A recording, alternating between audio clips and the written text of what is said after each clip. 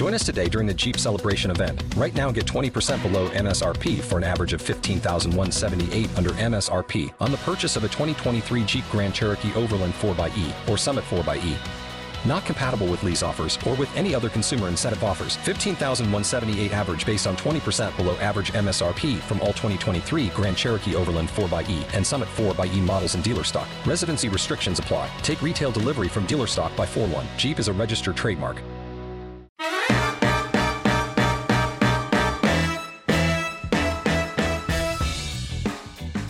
Hello and welcome to the post-Spanish Grand Prix F1 Nation podcast. And I am Damon Hill and I'm joined by the beautiful Natalie Pinkham and also the beautiful Tom Clarkson. Well, good morning, Damon. Good morning, TC. How are you? I'm very well. Great to see you guys. Is that it? That's it. That's it.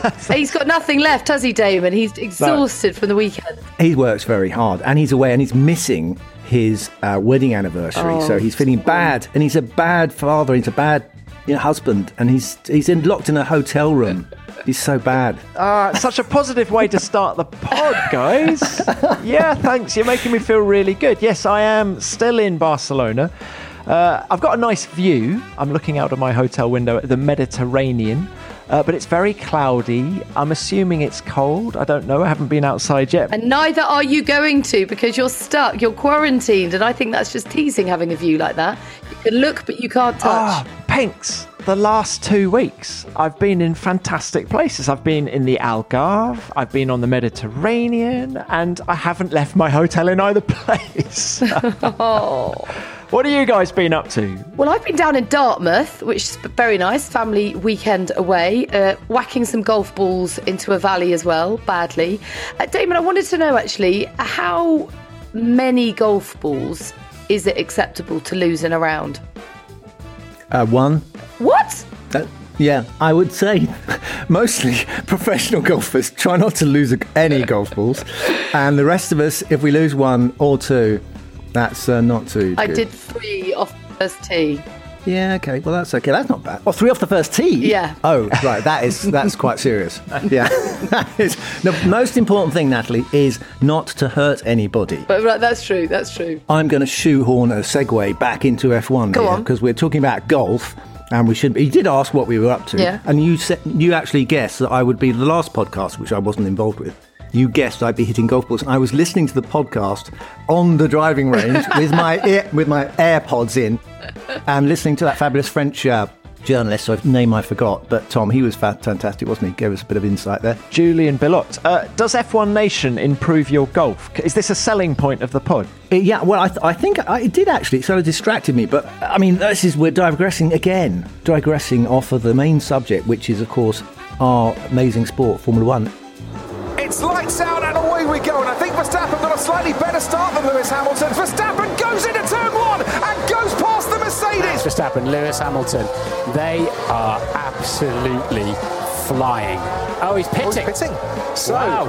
Mercedes committing then to the two-stop strategy and pitting right now. How far have I got to catch up? Currently 22 seconds. We've done it before. I don't see how we're going to make it to the end. Hamilton goes round the outside at turn 1 and the charge is complete, and it's the checkered flag as the winner of the Spanish Grand Prix for Lewis Hamilton. Get in there, Lewis. What a great drive, man. Great job with the strategy. Definitely have to work for it, but that's great. Absolutely great. Lewis Hamilton, what about that? I mean, 100 pole positions. The most talented man to have walked the earth. Who said that? Yeah, that's what I said. That was a great quote. I thought I like to compete with the hyperbole, so I think I won that one. I made it.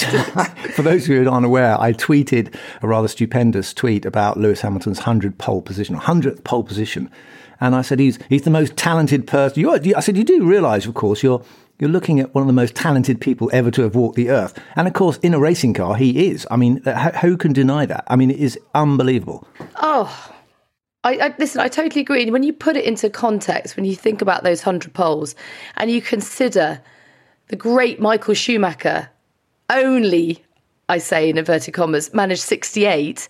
Ayrton Senna 65, and then the closest within Lewis's field has only managed, he can still add to it because he's still racing, 57, Sebastian Vettel. It just makes you realise the astonishing achievement that we are witnessing. And I think we will look back in many years' time and tell our grandchildren and great-grandchildren how lucky we were to have been there at the time. Yeah. Damon, Lewis replied to your tweet in the post-race press conference yesterday. And now, Tom, who put that question? Did you pop that question to him? Because I was a bit shocked to read that this morning. I didn't put it to him, but what did amuse me is that he didn't actually deny it. He didn't deny it. He didn't modestly He said, go, "Thank you, Damon." And you... No, he just accepted it. Just one for Lewis. Yesterday, Damon Hill tweeted about you that you're one of the most talented people to have ever walked the earth. Well, firstly, I saw that yesterday, and I felt so much gratitude to Damon, because I remember growing up watching Damon and having, as I do now, so much respect for him. And I remember rooting for him, as a Brit, wanting him to succeed, even when he didn't have a great car or a good team. So it's definitely humbling when you see people that you've admired, you've watched and grown up, kind of taking inspiration from or whatever it may be, and having them say respectful things and positive things like that. That's an amazing moment when that happens. He's in his majesty at the moment. I think we're seeing Lewis totally in command of his art. And he's enjoying it so much. Listen, whenever you talk to him in the pen afterwards, it's always easy to interview him when he's won because he's beaming, and it's harder when he's sort of beating himself up or frustrated with his weekend. But he's just got such a spring in his step. He was able to compliment Max Verstappen on his great start. I mean, he did also add that he was perhaps hanging back slightly to give Bottas a tow. But the bottom line is he's loving this battle, isn't he? It's bringing out the very best in him. I completely agree. I think he's needed this for a long time. He's needed someone to come to him. It's like Goliath, that story of Goliath, isn't it? He stands there beating his chest going, right, who is going to kind of tackle me? Who's going to take me on? The great champions need someone they can spar with, someone they can actually measure themselves against. And Max has obviously been much exalted and praised. And I think, Jensen in our coverage on Sky, he did say that he thought that Max was more naturally talented. And I think all these things just give Lewis more satisfaction when he prevails. So the harder you push this guy, I think Lewis has been on tick over for a long time. And I think it's been too easy. And that's why he hasn't got the recognition, I think, that he deserves. And I think this year, Max has he's taken the challenge, but he's also shown that it's not as easy as it looks when you get to the sharp end. He was, of course, on the back foot at the start with Verstappen making such a great start and then able to fight back for that win. He talked about it being a gamble to go for that bold strategy, the extra pit stop. I don't know if gamble is quite the right word because I think there's so much respect and trust within the team. You can make those kind of decisions when you truly trust your driver. It doesn't feel like you're taking a risk. Yeah. And I love the way he sort of came on and said, I don't think that, at some point, I don't think these tyres are going to get to the end. And Pete Bonington said, I think they'll be better than Max's. That was brilliant. Red Bull, I think, will be scratching their heads about that race because we've seen enough of these two cars this year to know a little bit of their strengths and weaknesses. The Red Bull uses up its rear tyres more than the Mercedes. The Mercedes is easier on its tyres, both front and rear.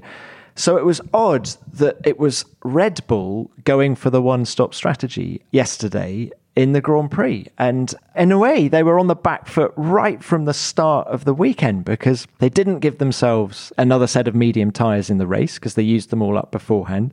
So they were kind of forced down a route that they really didn't want to go on. And they even made it harder for themselves by using a lower downforce rear wing. They ran a high downforce wing in Friday practice and decided to take it off because they thought they'd be sitting ducks down that long pit straight. And so they took it off and ran less rear wing. But of course, that makes the rear tyre deg even worse. So they kind of created a situation that played into Mercedes' hands. So yes, Mercedes were brilliant. But I think Red Bull made it a little bit easier for them than they would like to have done. Agree? Yeah, I think we're going to just talk about this a little bit because it's important, because it is the World Championship we're looking at here. We're looking at the battle, and it's evolved into more than just a battle between drivers. It really is an interesting battle between the two teams and the way they approach it. There's no doubt now that you've got backup drivers. You've got Bottas and you've got Perez now, and Perez has got to lift his game a little bit to help Red Bull out of the situation, because there was tactically he could have been more useful if he'd qualified further up. So Red Bull will be looking at their weaknesses. But I think that will come. That will come yeah. soon. No, He's not quite comfortable in the car yet, is he? I mean, to still pull it up to P5 was a strong result for him. But you're right, it has to come soon. No, I agree. I mean, I'm a big Perez fan, and he'll get there. But it's harder in the Red Bull team for the not lead driver to match Max. So we'll see him make his progress, but what we're watching is this tactical battle. And it's interesting how the second drivers are key to that battle as well, and how the teams are deploying these tactics. So yesterday's race was a pure tactical race. It was fascinating from that point of view. So Damon, in your mind, could Red Bull have done anything differently? I want to understand this mindset that, ultimately, if Max had pitted sooner, or indeed again, is it this idea of just never surrendering track position, particularly at a circuit like Barcelona? I mean, there was a couple of things to mention. One was there was a safety car. Tsunoda's car broke down.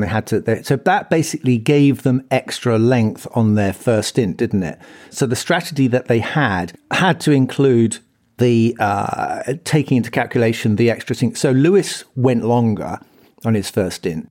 Now, could Max have basically gone for the two-stop? If he'd come in that bit earlier, he might have been better to go, because he'd just basically given himself a massively long middle stint. And that was always on paper looking a bit doubtful. What do you think, Tom? Well, Mercedes thought Red Bull were going to pull the trigger first on a two-stop strategy. They thought that Red Bull were going to go for a short middle stint on the soft tyre. Remember, they didn't have two sets of the medium. They thought they'd do a short middle stint on the soft and then put the medium on at the end. And so that when they didn't do it, they thought, right, we're going to do it.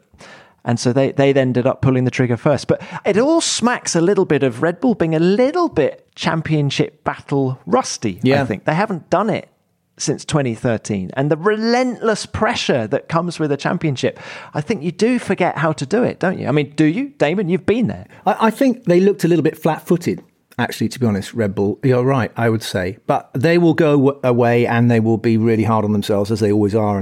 But I mean, I'm quite surprised, a little bit surprised by Max's equilibrium. He seems, either he's putting a very good act on it, or underneath he is extremely upset, because I think, he knows the clock is ticking. He knows this is a slim chance, but it's a chance for championship. And it's slipping away already. So I'm quite surprised by his equilibrium. When you hear him talking, he's saying it's not all. I'm not too unhappy with the situation. He must be. Surely he is. 14 points is a chunk, and when every point counts, and you can tell that because they're all desperate for that fastest lap, aren't they? Yeah. Tom, I'm interested to know how the dynamic is evolving, changing, if you like, between Max and Lewis, particularly after this weekend just gone. Obviously, Damon and I weren't there, but let us know what you made of it. I think it's turned up a notch, actually, Pinks. Throw our minds back 7 days to Portugal. Lewis has just won the race. Max is second. They come into the press conference room and there's a stall in the middle of the room.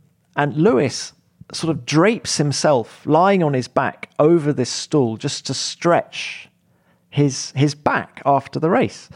And Max is sort of wanting to come over and help him stretch. And it's all very, it's wonderful behind the scenes chance to see their relationship up close. And it was all very easy after that race. Fast forward 7 days to yesterday in the Spanish Grand Prix, much more of an edge in the room. And I think it had there were various trigger points for that. One is turn one. For the second time in 3 races, Max has really lent on Lewis at turn one, and Lewis has had to take avoiding action to stop them colliding. And I think when Lewis was saying after the race, I learnt a lot about the way Max was driving. I think that was direct reference to what happened at turn one, in that this guy is so ruthless and he's a total pain in the ass.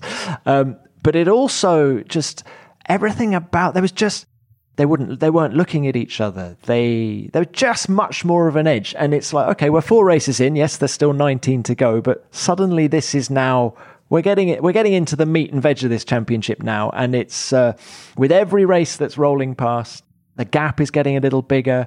And it's just wonderful to see this edge, but there's definitely more of an edge now. That would be my take. Have you seen it as well, Pinks? I mean, I haven't been there for the last 2 races, so it is difficult. The overriding feeling I've always got is the respect, and is the fact that Lewis is just loving the challenge that Max is bringing. And Max, I feel, has matured a lot recently. His home life is settled. He's got great support. He's got a quicker car. He's ticking lots of boxes in terms of being in the right headspace to take on this championship. But he just seems very calm. I mean, I don't know. I think there's mutual respect. But you're right. Probably the competition will just start cranking up all the more. And frustrations may start to come in. But right now, I think that they just respect each other too much for there ever to be a fallout. And you'll play this back to me and it won't age well in 3 races' time when they're fisticuffs in the pen.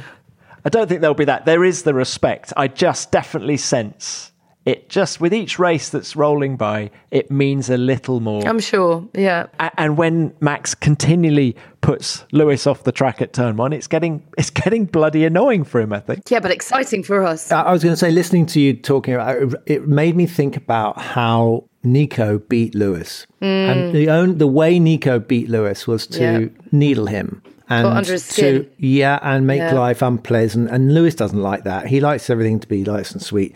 And, you know, I think Lewis is a lot tougher and more experienced now. But I think that Max doesn't look to me like he's playing games out of the car. I mean, he definitely is aggressive in the car. And the car they've got now gets off the line brilliantly. So Mercedes will be definitely not counting on getting to the corner first, even if they're on pole and Max is second. But he muscled through on lap 1, didn't he? He put his car in a compromised position. Lewis could have collided with him. He had to duck out of it. But that was like a punch to the gut, wasn't it, on the first lap? But of course, Lewis got him in the long run.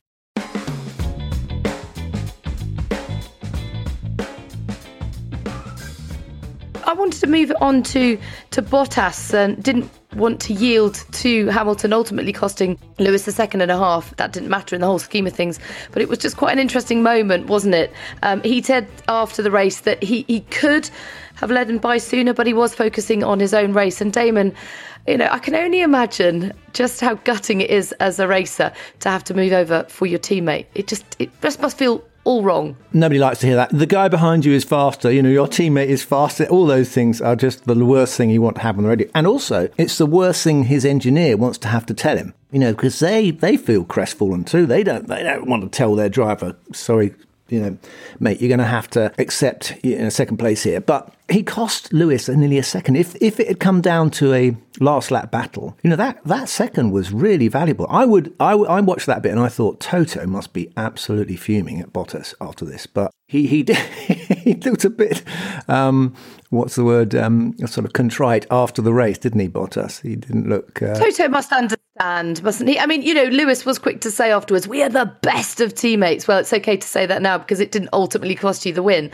But it does just about work, doesn't it? I don't think it was too bad for Bottas. He'd lost so much time behind Leclerc in that first stint of the race. I think he knew that he was no longer in the running. I think if he'd been running in Lewis's wheel tracks for that first stint, and then they'd done a different thing with Lewis strategy-wise, that would have been harder. But I feel in his mind, his race was gone anyway because of that first stint. And do you feel like he thinks his season's gone already? He seems incredibly flat at the moment. I read something today that he's lost more points to Lewis already in the first 4 races than Vettel did in the whole of 2016, something like 47 points. But let's not forget, Pinks, that this is Lewis's best ever start to a Formula One season. This is the closest it's been in terms of performance, and yet those 94 points from 4 races is the greatest tally he's had. It's extraordinary. It really is. It is. I think that's a complete, you know, that's hoisting a flag up a pole, isn't it? I mean, he has decided he's not going to do what he normally does, which is kind of gently through the season build up some points and then press on just after the summer break to get it in the bag so he can then knock off before winter and go on holiday. That's normally what he does. So it looks like he's going for the kill now. And but he's been able to get away with doing that in the past, as you say. And now he has to raise his game. Yeah. Guys, we're seeing Mercedes at the peak of their powers. It's something that I'm not sure we've seen in the hybrid era, because it's been such an intra-team battle among their drivers. In a way, this is the first time that we're seeing, Mercedes at 100%. We had Paddy Lowe on the Beyond the Grid podcast the other day, and he was saying that back in 2014 they were having to do things like turn down the engine because they were so far ahead of the opposition. They thought that if they gave it full beans, people would just change the regs to slow them down. So they were having to do all those silly little tricks really to make it seem closer than it was. Whereas now we're seeing Mercedes all guns blazing, and it's something. It's a marvel. It's something to behold. I got a chance to ask Toto when I was laughed out. I can't remember what race it was. No, it was Romagna, the Imola race, and I was going to ask him a long question, but we had a commercial break coming up, so I couldn't get the whole question out. But I asked him. I said, "How do you deal with how is the team dealing with fatigue? Because you've been at the sharp end for so long. We've seen people leaving, but this is incredible the way they've responded. Because the start of the season it looked like they were pulling their hair out and it was all doom and gloom, but there's no way they haven't responded brilliantly, and Lewis has been kicking them up the backside in a nice way and saying, come on guys, we need a bit more.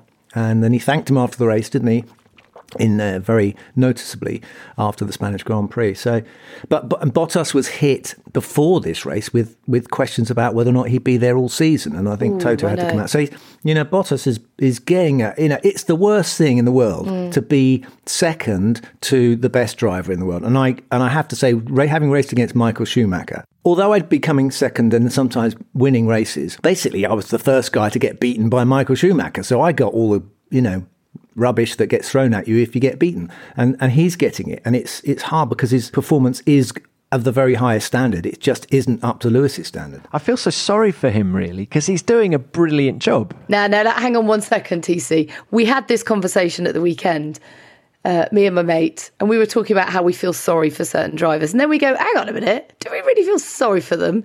They are at the pinnacle of motorsport, living the dream, doing the ultimate job in the world and getting paid tens of millions to do so. So don't feel too sorry for them. Well, on that level, you're bang on right. But it's just really awkward, isn't it, when you're just being questioned the whole time. And quite bluntly. But isn't that just part of it, Damon? Isn't that just part of the sport? Isn't that part of any industry when you're at the very top? I think it's a byproduct of what we're doing now. It's a byproduct of the media and the relentless hunger for some sort of story or something to be writing about. So with my day, it wasn't. We didn't have internet and all the rest of it. Well, we had internet, but we didn't have social media. So not that old. we had electricity, and it would just come out of the gas era. But we had the press conference. And now the press conference, as Tom knows full well, goes on all day with every driver. And oh my God, the questions these drivers have to put up with time and time again. And, feeling sorry for them, you're right. You can't feel sorry for someone it's a cost, it's a price, it's what they're paid to do. But there comes a point where they're human beings. And, after a bit, you're just being mean to someone, aren't you, if you keep asking them horrible questions? And it's so blunt, the questioning now, because no one is in the room. It's all done via Zoom. And Valtteri, will you be at Mercedes next year? How can he answer that? I hope to be there next year. I'm going as hard as I can. I've just had pole last weekend in Portugal. And he should just say, listen, if you're going to ask me whether I'm going to be at that, then I'm not going to answer the question, and we'll go on to the next question. So you can do that. You can't say that. You can't say I'm not going to answer that. Yes, you can. That just gives... You're just feeding meat to the lions then, aren't you? I remember once there was obviously lots of lovely things have been said about the great Murray Walker, but he used to come to me with the BBC or ITV or wherever it was, and he'd come and ask me questions after I'd lost and been beaten by Michael Schumacher. And I wanted to clock him, and I was thinking, this is like I'm admitting to wanting to hit an old man, a nice old man. That's how you can't. He has to ask the question. Yeah. People want to know. He has to ask the question. But he asked it in such a lovely way that you didn't get but I didn't like the question at all. No. There's no question about that. It's a tough business to be in the spotlight, but they're not public servants. You can pound a politician, but these people aren't necessarily answerable to the journalists. They don't have to answer their questions. They don't work for the journalists. They work for the team. Yeah. But there was an interesting subplot to all this, is that I think there were people within Mercedes who think that Red Bull are stirring it and placing those questions with journalists. Yeah, just to sort of Red Bull's efforts to try and destabilise Mercedes. I don't know if that's true, but yes, you do. I know that certainly. Come on, you live in the press office. What about that? I mean, what about the weaving? Because there was some interesting moves, I thought. And a year ago, I watched the Spanish Grand Prix and I spoke to Ross Brawn and I said, listen, are you concerned about the closing speed of these cars with a high downforce circuit and the DRS? Because what happens is you've got a high wing and you've got a long straight. And once you open that DRS, the thing catapults forward and accelerates past these cars. And it's going way faster than the car it's overtaking. And then this year, again, we saw some pretty close calls, I thought. Late moves. But of course, the driver in front has got a car approaching it at such an increased speed because of the DRS.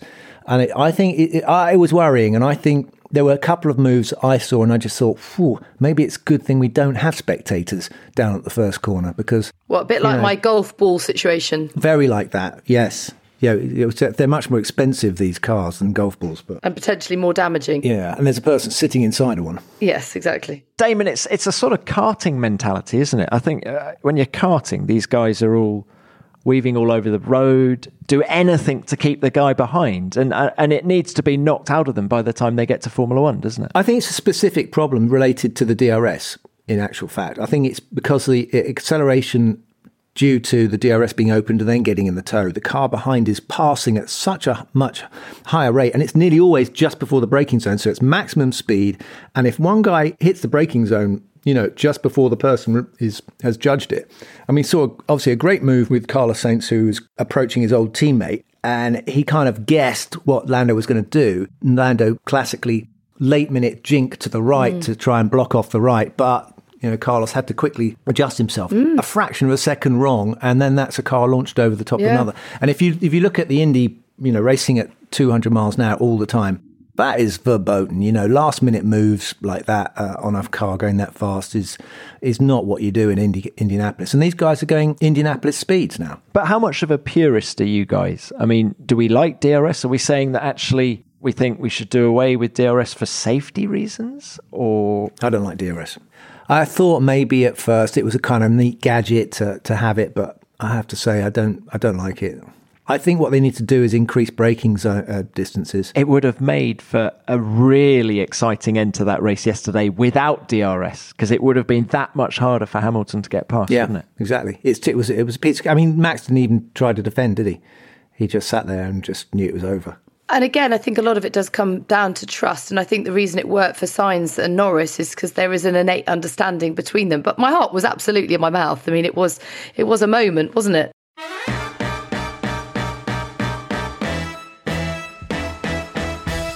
Okay, guys, you obviously love podcasts and you love our podcast. But there's another podcast coming. It's called F1 on the Edge. And it's about all the stories that make up this incredible sport. And here's a little clip for you to get a little bit of a taste for it.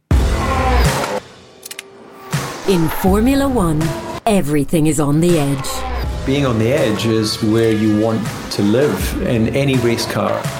Mystery, danger, secrets, fights. On and off the racetrack, there's drama at every turn. Adrenaline was pumping like you can't believe. This is the bombshell that's going to go off.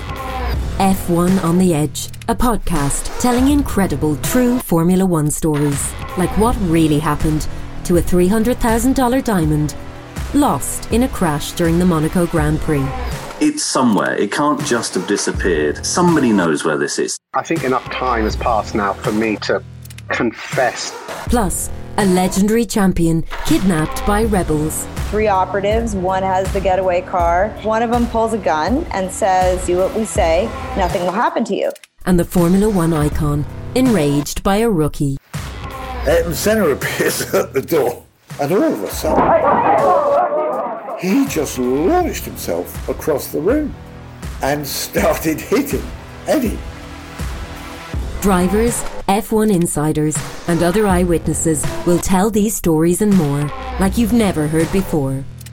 F1 on the Edge, a Spotify original podcast series produced by Formula One.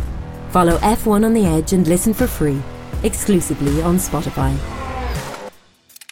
Listen to episode 1, Monaco's Lost Diamond, from Wednesday the 19th of May.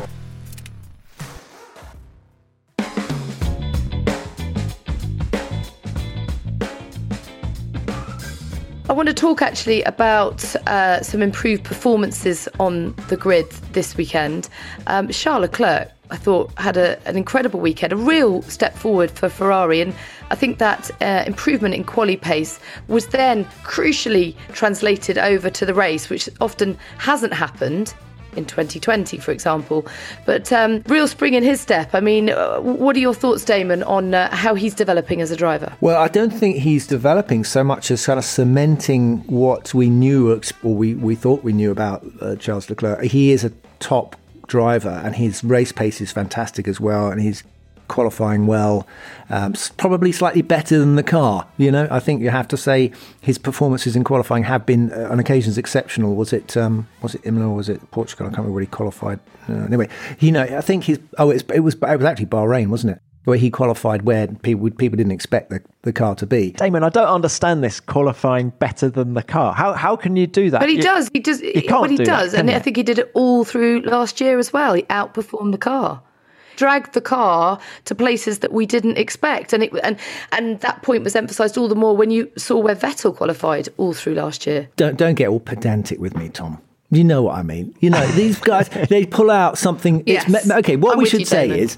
I think what we should say is, from their own performance point of standards, they got absolutely 100% out of themselves, and they dragged the car along with them to do it. And I think Senna was one of those. You gave a bad car to Senna and he'd just rag it to, you know, the last drop out of it.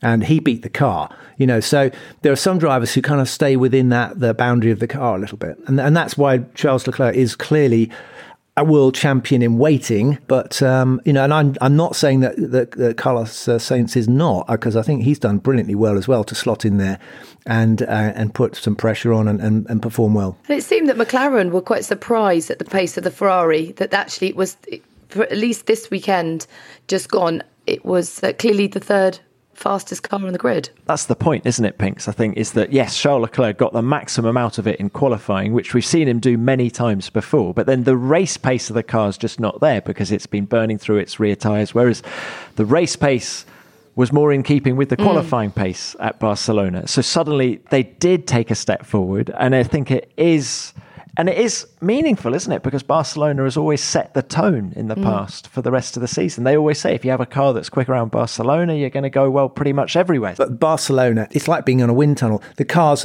are constantly cornering and one arc, and they're always in, you know, the aero zone. So basically, it for us, it's not a good track for Formula One cars. For motorbikes, it's different because they can get close to a car and a bike in a corner, not a car. The only thing I would say to counter that is that it is a demanding circuit that's got a bit of everything. So if you do well there, no, Damon's shaking his head. I feel as if Ferrari can take real heart from the progress they made at Barcelona, because then perhaps that can be borne out at different circuits as well. I don't know how many laps I've done around Barcelona.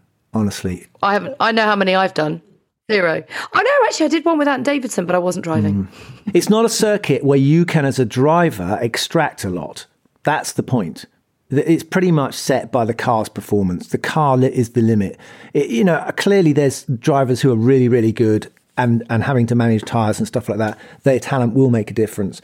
And that will always be the case. But more than anything, it's a circuit that just is limited by the car's performance. What you learn most about at Barcelona now is the slow corner speed of the cars, because turn 3, that long right-hander, easy flat. The cars are producing so much grip. Then if turn 9 is easy flat. So actually, the only corners where you're making a difference now is through all the slow stuff. So it's a really good indicator for Monaco. And Mercedes were unbelievably fast through Sector 3. So they're going to look really good in Monaco, probably. But so it's interesting from an engineer's perspective. They're looking at the slow corner pace of the car around Barcelona, despite the number of high-speed corners. It's all a bit of a contradiction. But we saw a bit of a tide turn, didn't we, with Lando dominating Ricciardo.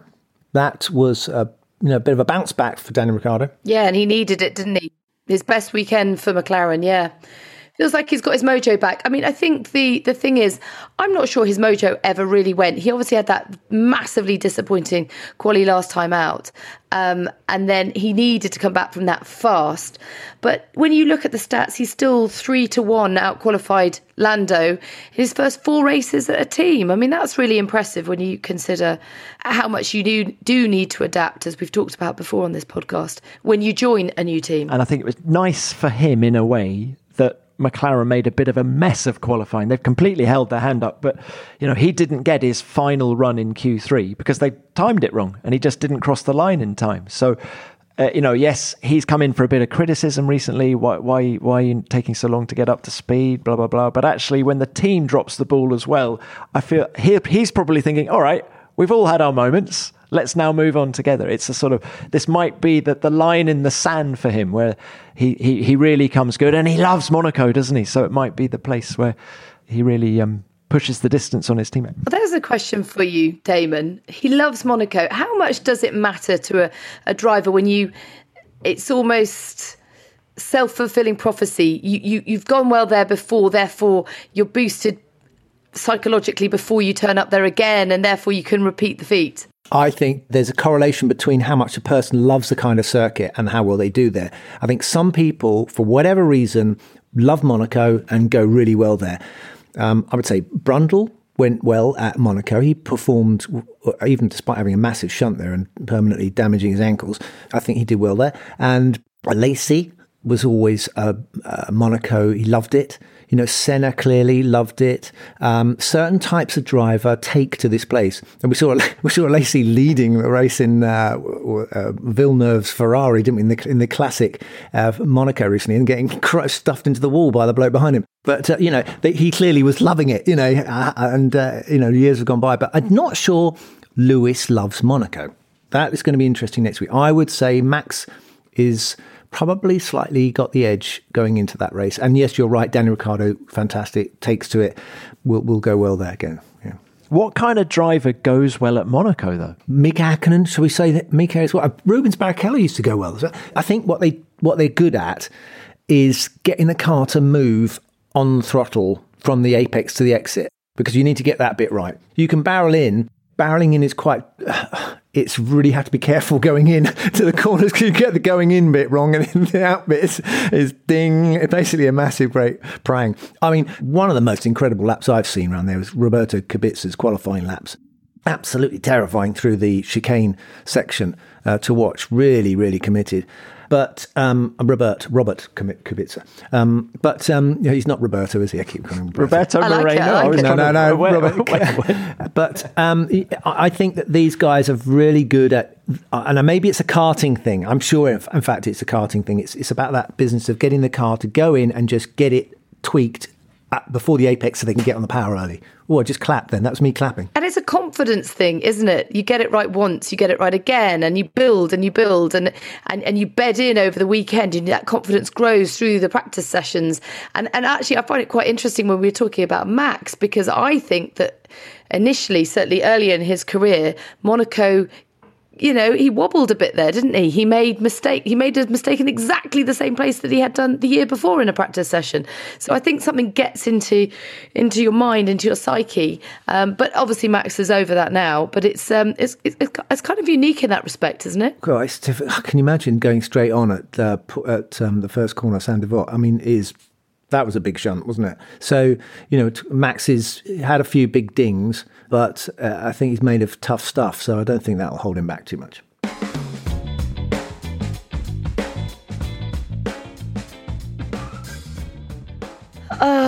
Now Yuki Tsunoda. I mean, he is still my favourite subject of every race weekend, but you feel like it's a very steep learning curve that he's climbing up and slipping down a few times. And to blame your team And to be that vocal, I mean, the part of me quite liked the honesty and the rawness of it and the fact it wasn't a media manufactured answer. But you can't really do that, can you, Damon? No, I think you can do that if you're paying. If you're an F3 and F2 and you're paying, you can actually criticise. But when you're an F1, you're not often paying for your drive. You're actually working for these guys who are paying, like Honda, I think, are probably putting a lot of money in for Yuki. But yeah, he overstepped the line, didn't he? And he got a bit of a ticking off. I heard from Martin and also from Jensen saying that's not how you behave, son, in F1. It's different now, and there's so much more to learn. This is part of the new guys. There's so much more to learn, and it's a life lesson. Is what it is. Once it's not about driving anymore. Once you get to F1, it's a lot of little life lessons, and all of them have to go through it. Jensen was a master at it. He never said anything controversial. He made sure he didn't create a rod for his own back.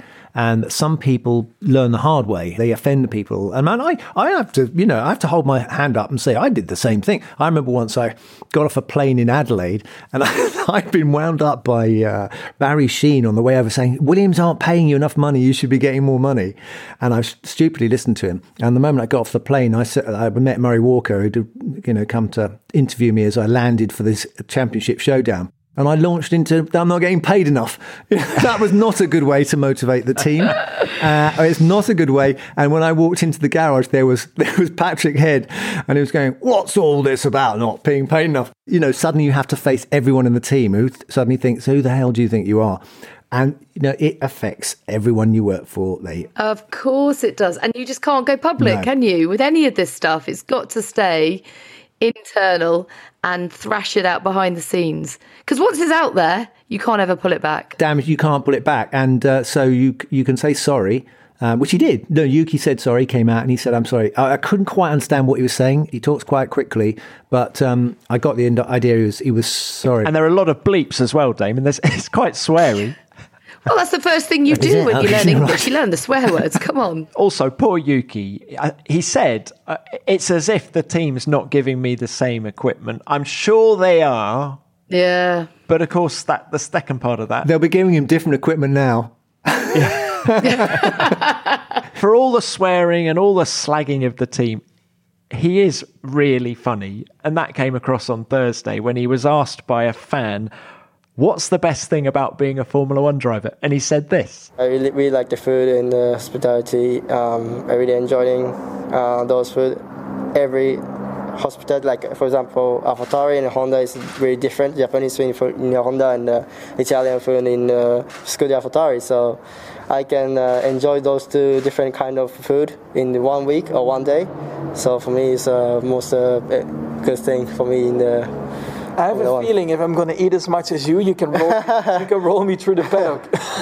That's good. Well, Damon, I have to say, one of the bad things about COVID in Formula One is we don't get any free food anymore. We used to be able to wander in and out of the hospitality units and enjoy ourselves. Picking our way through the paddock, the amount of rubbish I've eaten. Not rubbish, it's lovely food, but I'm just incredible stuffing food. My face up and down the pit lane. Yeah. And now you're in the middle of the paddock, drilling rain. You can't even get a cup of tea to warm up. Oh, it's awful, isn't it? I mean, you do feel such a scrounger as well. You walk in with your microphone and everything, and you sit down and go, can I have some of that? Yeah. Oh, another cappuccino, please. Thank you. You have to set yourself a target of not gaining more than 5 kilos each season, don't you? Otherwise, it's all going to go pear-shaped. Like your bottom. Pear-shaped. Hey, Damon, how is your bottom, actually? Because you've been riding a bike, haven't you? We're not going back to manscaping already, are we? No, I rode up, as you asked earlier about what I did, what happened on the weekend, what I've been doing. So on Sunday, I have to admit, I didn't watch the Spanish Grand Prix live because I was on a bicycle. And so it was all about hundreds, wasn't it? 100th race for Max, 100th pole for Lewis. And I was doing 100 miles through Hampshire. And it was lovely, lovely, beautiful countryside. Unfortunately, it was slightly windy and it's 100 miles. And by about 60 miles in, my backside was sore. But it was all in a good cause. It's a charity that I've been raising money for with lots of other people who we basically used to do before COVID. We did this ride through from London to Portsmouth, get on a ferry, go to St Malo, and then ride from St Malo to Caen in a day, which is 120 miles, get on a ferry, come back, Portsmouth, ride to Guildford. And it's called the Halo 250, but it's been cancelled.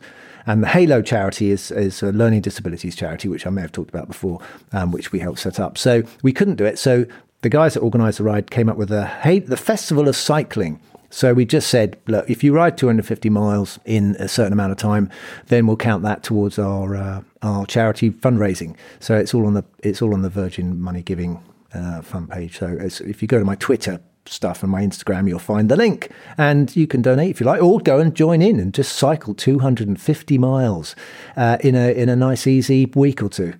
Instead of 3 days. Brilliant. It's brilliant, Damon. Well done. Fantastic. And I have to say, your knees looked fabulous. Aren't they great? I mean, they were out all day yesterday. I was going to wear leggings, but I thought, no, it's the world needs to see the knobbly knees. A man who's probably, on a par with knees as knobbly as mine. Yeah, well, I don't agree with that, Natalie, one bit. Mine are too knobbly.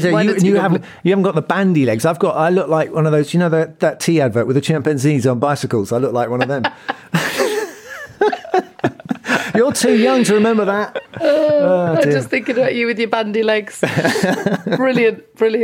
A quick word on Gasly, because I find it so strange that in this modern era of Formula One that somebody can make a mistake that is so costly to their race, of a 5-second penalty, by being outside of their box at the start. Now, I know it's all about pushing it right to the limit and getting the very last millimetre that you can, but that's such a basic error, isn't it? Yeah, it is. And I was saying to my wife, can I mention my wife? I always ask Georgie when I'm watching a race, I go, okay, what do you think about that? Because she's so wise. And anyway, she said, well, that was, what do you think? So I said, these are the little details that you obsess about as a racing driver.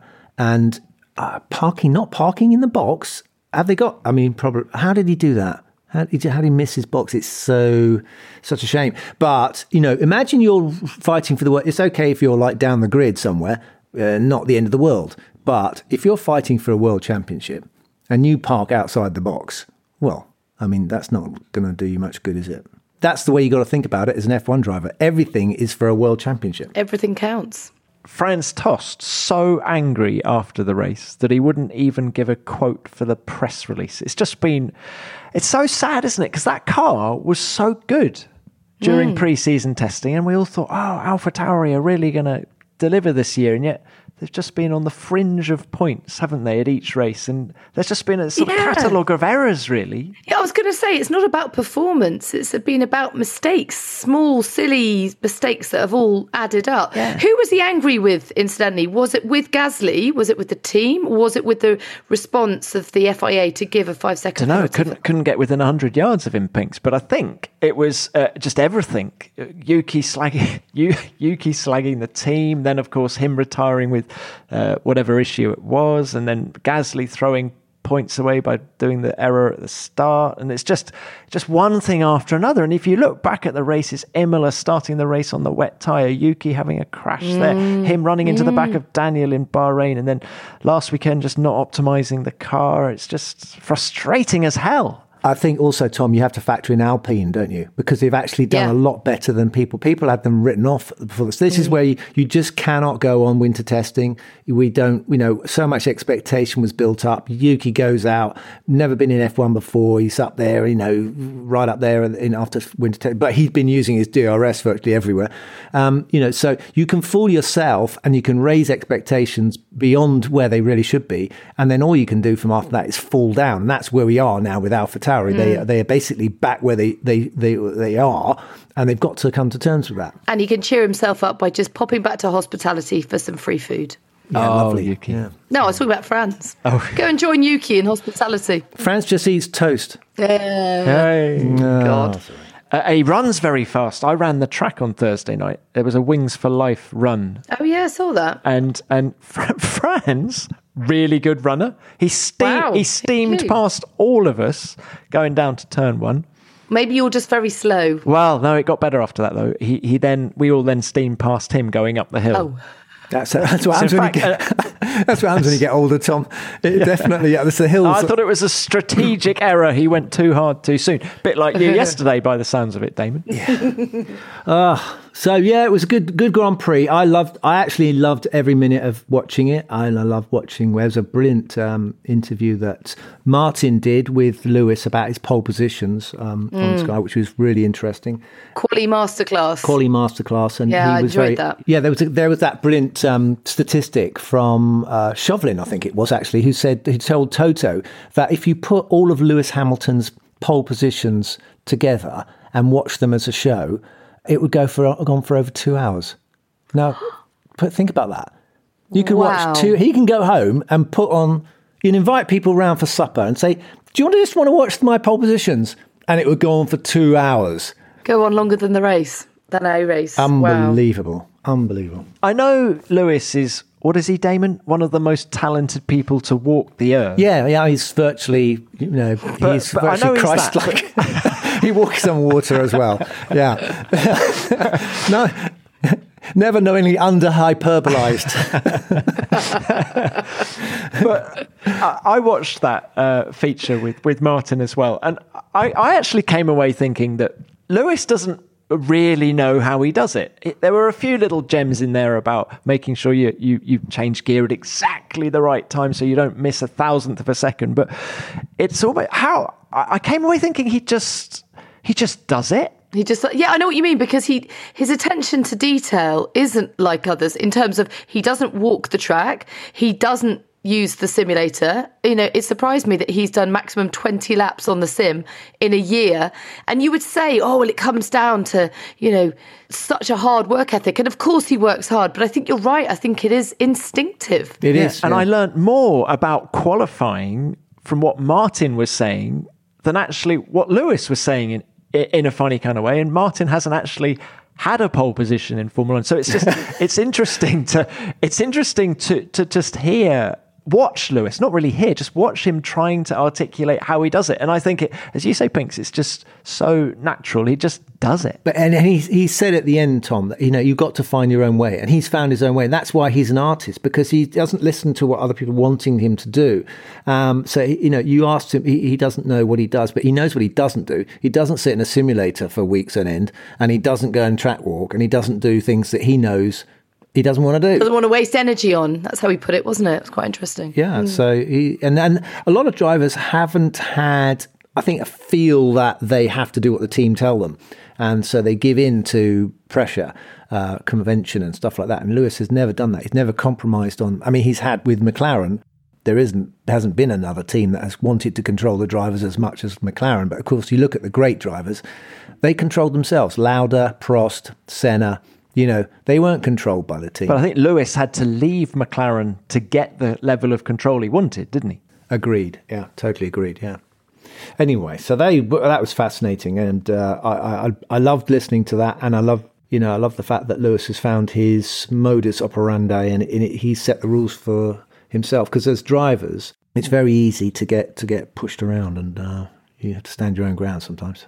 Talking of which, I'd like you to stand your own ground now with my favourite part of the show, which is Ask Damon. How do you feel about it? How do you feel about our MO? I'm ready. Come on, hit me.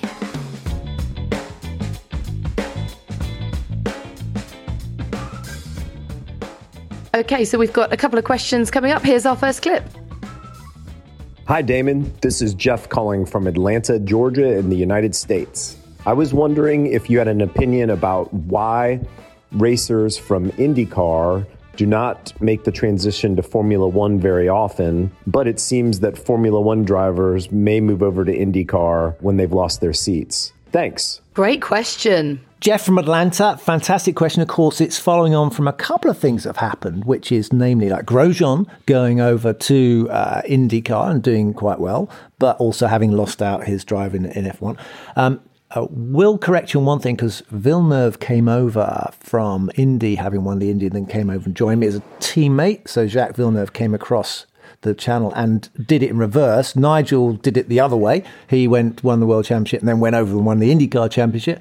So we've had Michael Andretti, of course, but he didn't have quite a lot of success, You'd have to say Mario was more successful there. But, we've also had a couple of comments made about the potential of current IndyCar drivers and they're, maybe they could come over to F1. And of course, Patricio O'Ward, what is it? Pato O'Ward.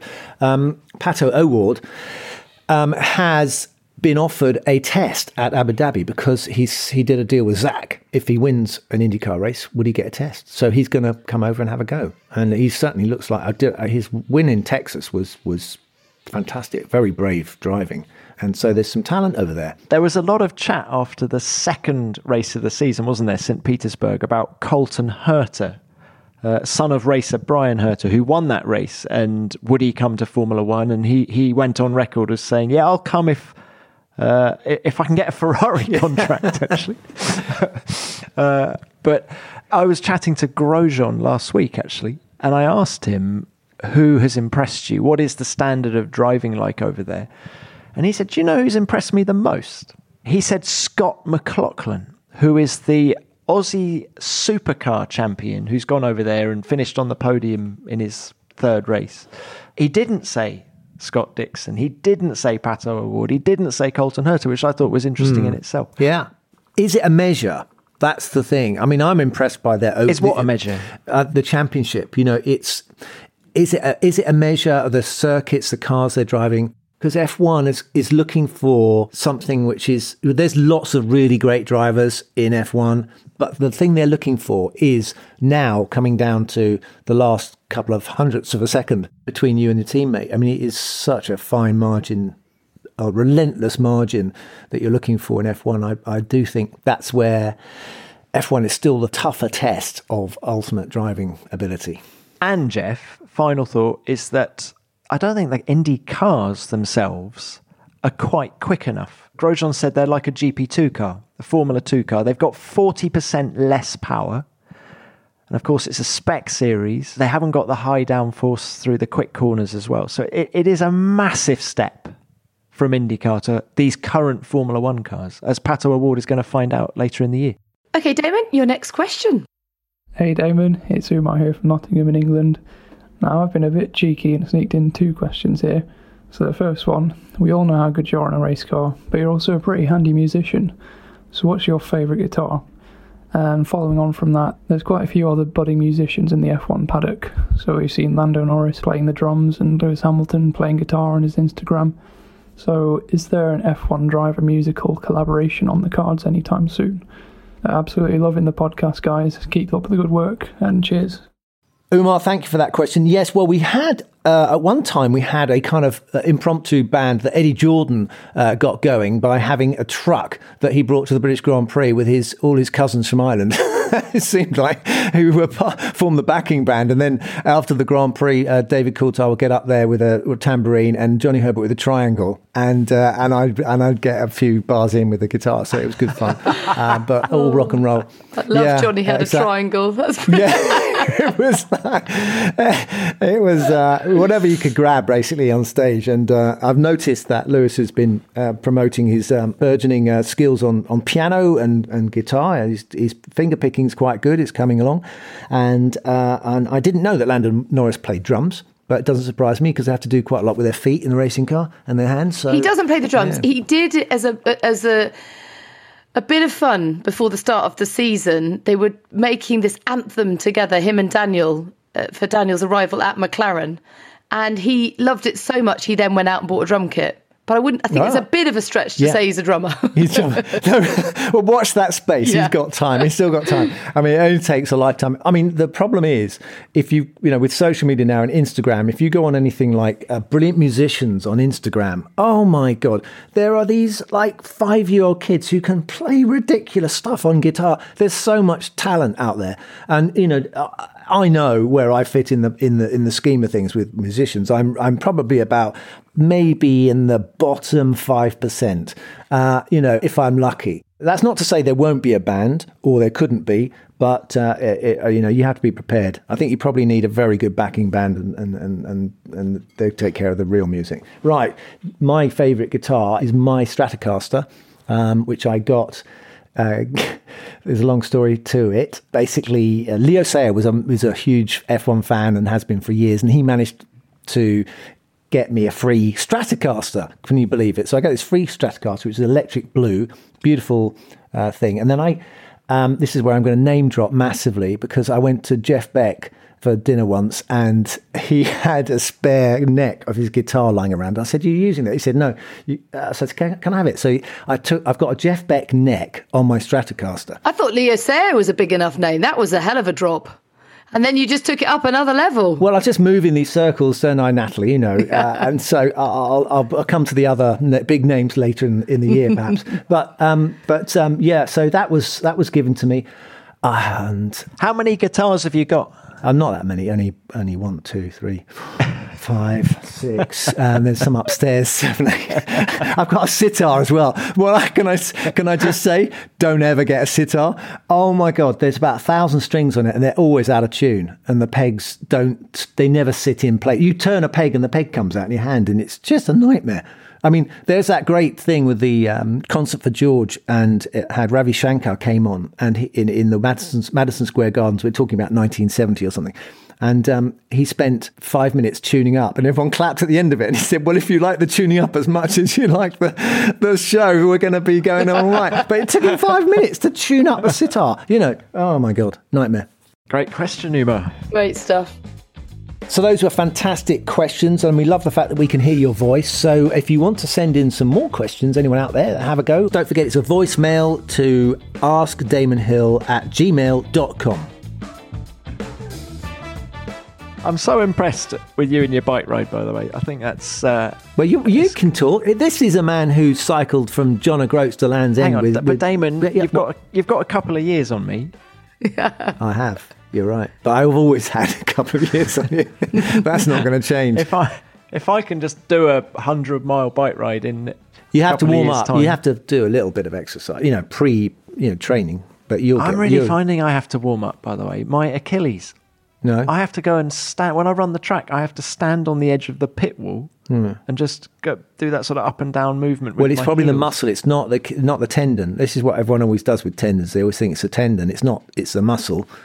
You have to stretch the muscle, not the tendon.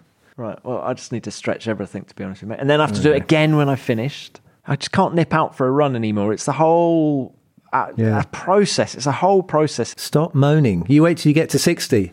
I'm 60. It's not over, but it's definitely getting more difficult. I wish you were coming to Monaco, because I always think the Friday of Monaco, the rest day, that's the time to get on a bike. And the roads are so much... Have you not found the roads are so much smoother in Europe than they are in the UK? I found them much steeper. Have you noticed that? Yeah, they are around Monaco. They are unbelievable. It's only uphill, isn't it? Basically, it's if you go anywhere, it's up. Nice. Well, I think that's the end of the show. As always, it's been an absolute pleasure. I could have chatted all day, actually. It's quite a good one, isn't it? Have we got to do the titles, isn't it? The titles now or something? Oh, yeah. I can never remember. What is it, Tom? The credits. Well, if I say F1 Nation is produced by F1, you've now got to say in association with Audio Boom, all right? Should we do that? So I say F1 Nation is produced in association with Audio Boom. Something like that. And I say by F1. By F1. Okay, do you think they've got that? I think we've nailed it. And you, Tom, are just so smooth. You are a very smooth presenter.